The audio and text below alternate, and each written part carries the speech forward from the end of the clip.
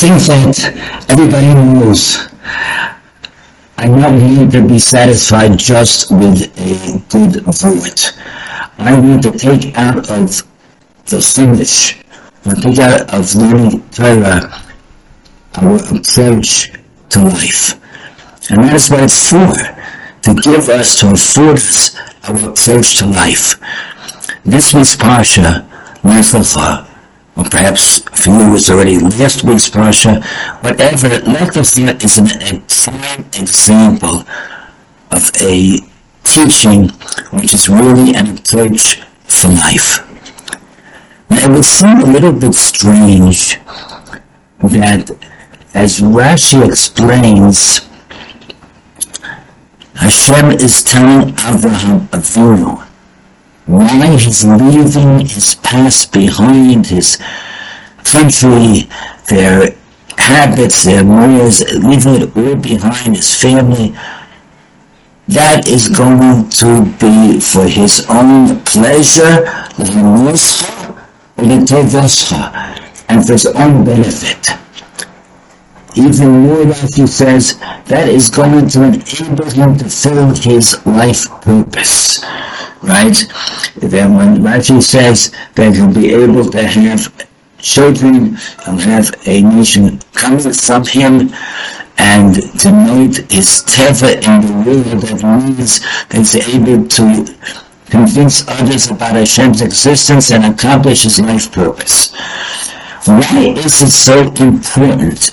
On the contrary, we're not supposed to do things because it's for our own benefit.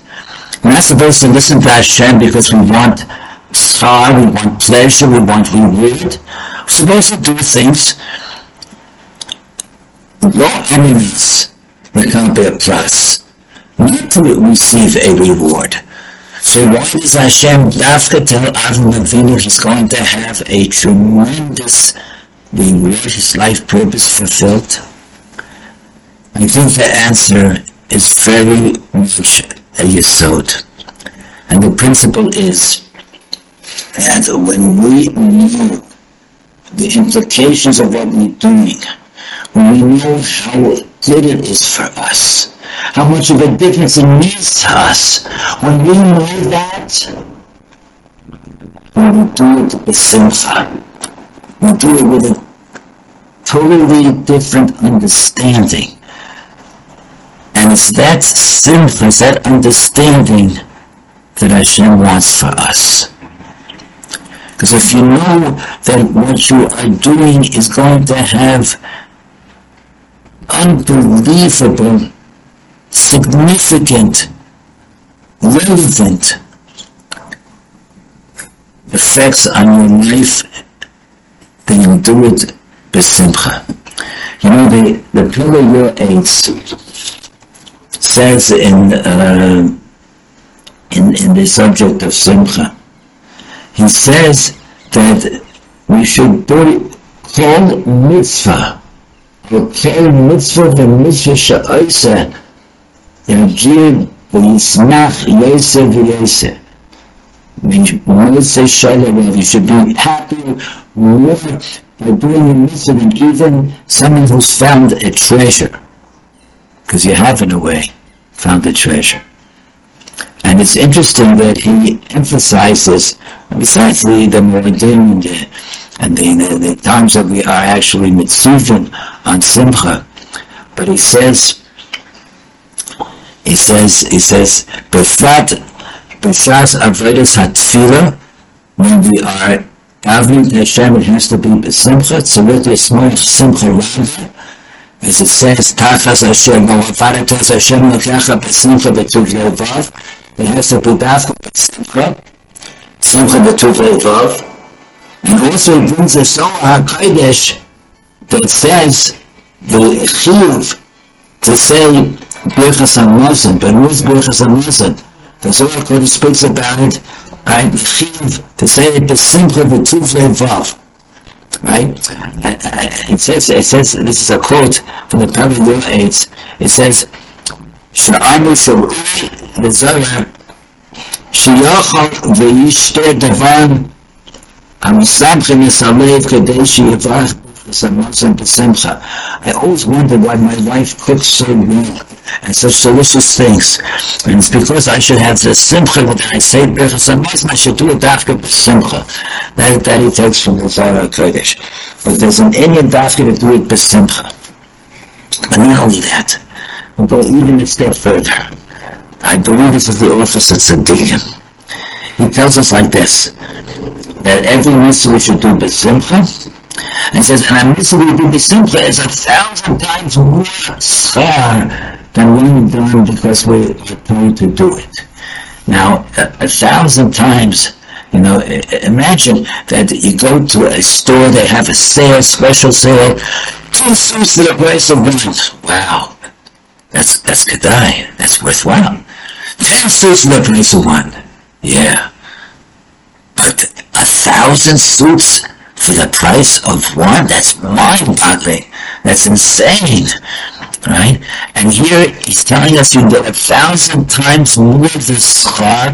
And by the way, schar isn't just reward. Schar means the meaning of the mitzvah in your life, the effect it has upon your personality, upon your whole being. Right? So 1,000 times more you do it if you do it with simcha. That's mind-boggling.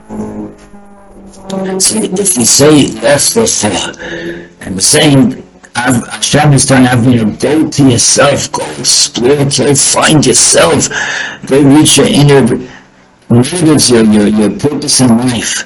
Go to yourself. That's going to be the harmonious cholet havoska. That's going to be for your benefit. That's going to be for everything we want to accomplish. And I'll tell you, they say this story. They say this story, but you have to be very careful how you say it. Now, somebody was looking to purchase a very special esrog.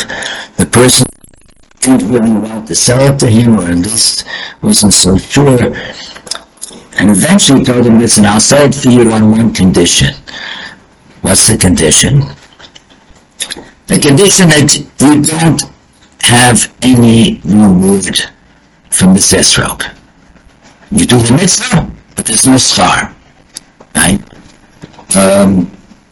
That is not the correct story. Because that would not make Hashem happy.